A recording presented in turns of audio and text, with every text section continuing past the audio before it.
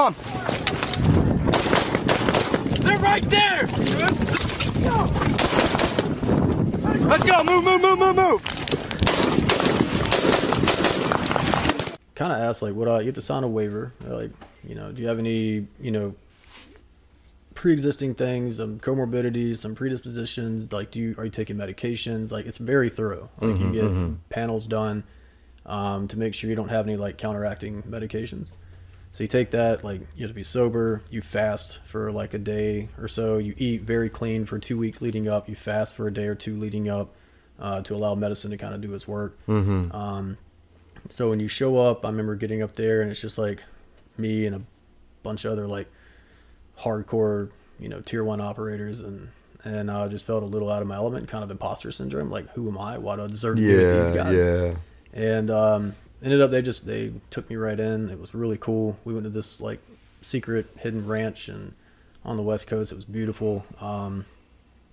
Yeah, it was just kind of like find a journey mat. Everyone falls into their place, you know, in sequence, and no assigned seats, and we're under this like tent canopy, kind of like yurt thing on like a cliff edge. And I met the shaman and the other guys that ran it, and they kind of just ran us through the process. Like, this is what's going to happen. This is what we're going to do. And then we go around the circle. And then that night, I remember like the first one, I talked with the shaman for a bit, and I was like, hey, I've never done psychedelics, never really did drugs. Like, I don't know what to do. They're like, you just breathe, man. Like, it's simple.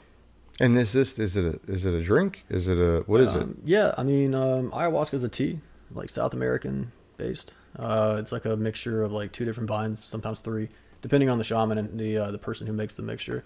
But ayahuasca predates, man. That's like all the way back to like really old South American tribe days, like Aztec, Incas. Like, so initially, like what I read about it is that warriors would go into battle with neighboring tribes, and when they returned back to the village, the shaman would understand that these guys, they came back. But if you look back at, you know, from our line of sight now, it's kind of like it's symptomatic of post-traumatic stress. Like, they'd come back and they would be disassociated. They would be like rocking back and forth. They would have insomnia. They would, essentially, the shamans were like, man, they lost their souls.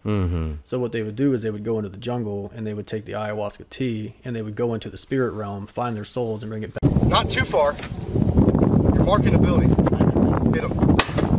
Yeah, that's good. That's a good shot. That's money. Yeah.